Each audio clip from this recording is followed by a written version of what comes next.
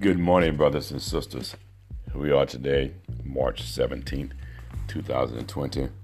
And we're so grateful to God for another privilege to come to you by way of podcast. Who would have thought podcast would be a very valuable tool at this point with believers not being able to come together? It looks like it for at least a couple of weeks, no more than 10 in a crowd. But we know that God has created all kinds of techniques and tools for us to communicate. So I thank God even more so now for the leading of the Holy Spirit to lead me to start a podcast. So I pray that these 5-6 minutes per day will help you to keep you connected to God's Word and give you hope in the midst of confusion and chaos right now. But this too shall pass. I want to go back to the book, Churches That Heal, Pastor Doug Murray. And I want to read an excerpt today and just share a little bit. He says that we must express transparency from the pulpit. He said he had gone to visit a friend who was teaching at a camp meeting in Mount Hermon, California. Man's name was Jerry Cook. So as he preached, he began to expose himself in terms of his struggles with life. And that's rarely done from the pulpit. But listen carefully, my brothers and sisters.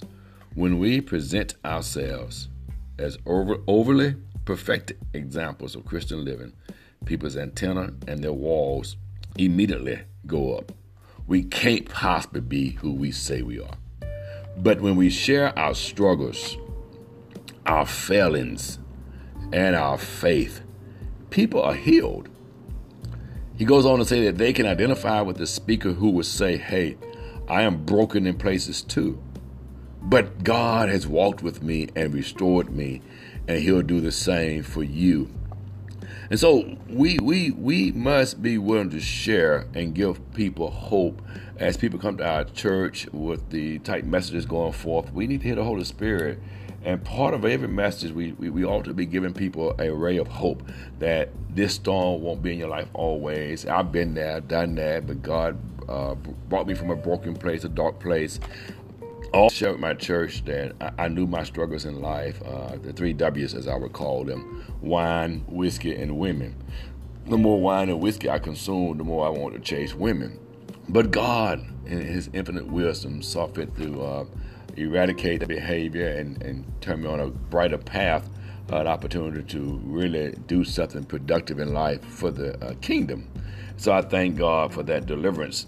And oftentimes people hide behind masks and give the false perception that they've always walked in what we call perfection.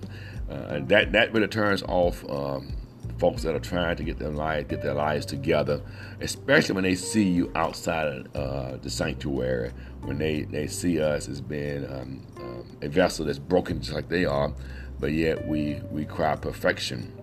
You know, I clearly don't teach that in the ministry. I teach people 3 parts of sanctification. You know, positional, which when you give your life to the Lord and you realize that I need a Savior. Then we discuss then the second part, which is the only part you'll reach on this side. That's that progressive sanctification. As a believer falls down, the word says so. We fall down, but we get up. We stumble, but we get up. We don't pretend that we walked in perfection, and there's no point in getting an attitude, feeling of rejection because we mess up. That's a part of the process that keeping us human, reminding us that we are human, in fact, but we have the ability to get up, and that's what we have to share with people, give them the sense of there's still hope in Christ Jesus, and you can get up. And then lastly, I teach them that that's this place we call ultimate sanctification. I like this word he used today, perfect. That's perfected sanctification. That's when a believer transformed from this life to the other side. And so positional, progressive, and perfected sanctification.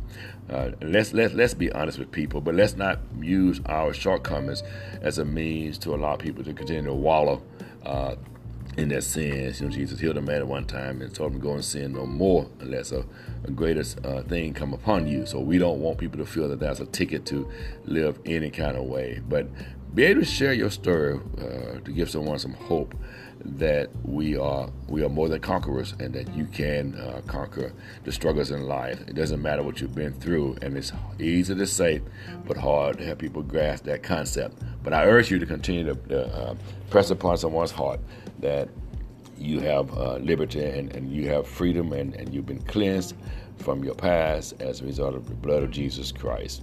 Again, we are focusing this week on churches that heal. So are you healing? Are you a healing example of what God can do for somebody else?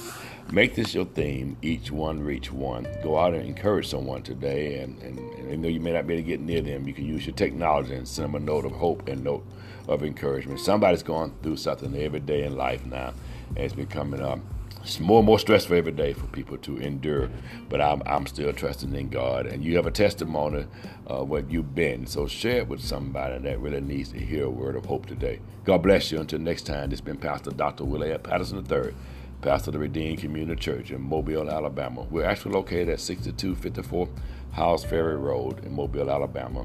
We will be on Facebook Live Sunday at 10 a.m. and we'll probably be on Zoom as well, as we look to ensure we reach our members during this social distancing period. God bless you. Until next time.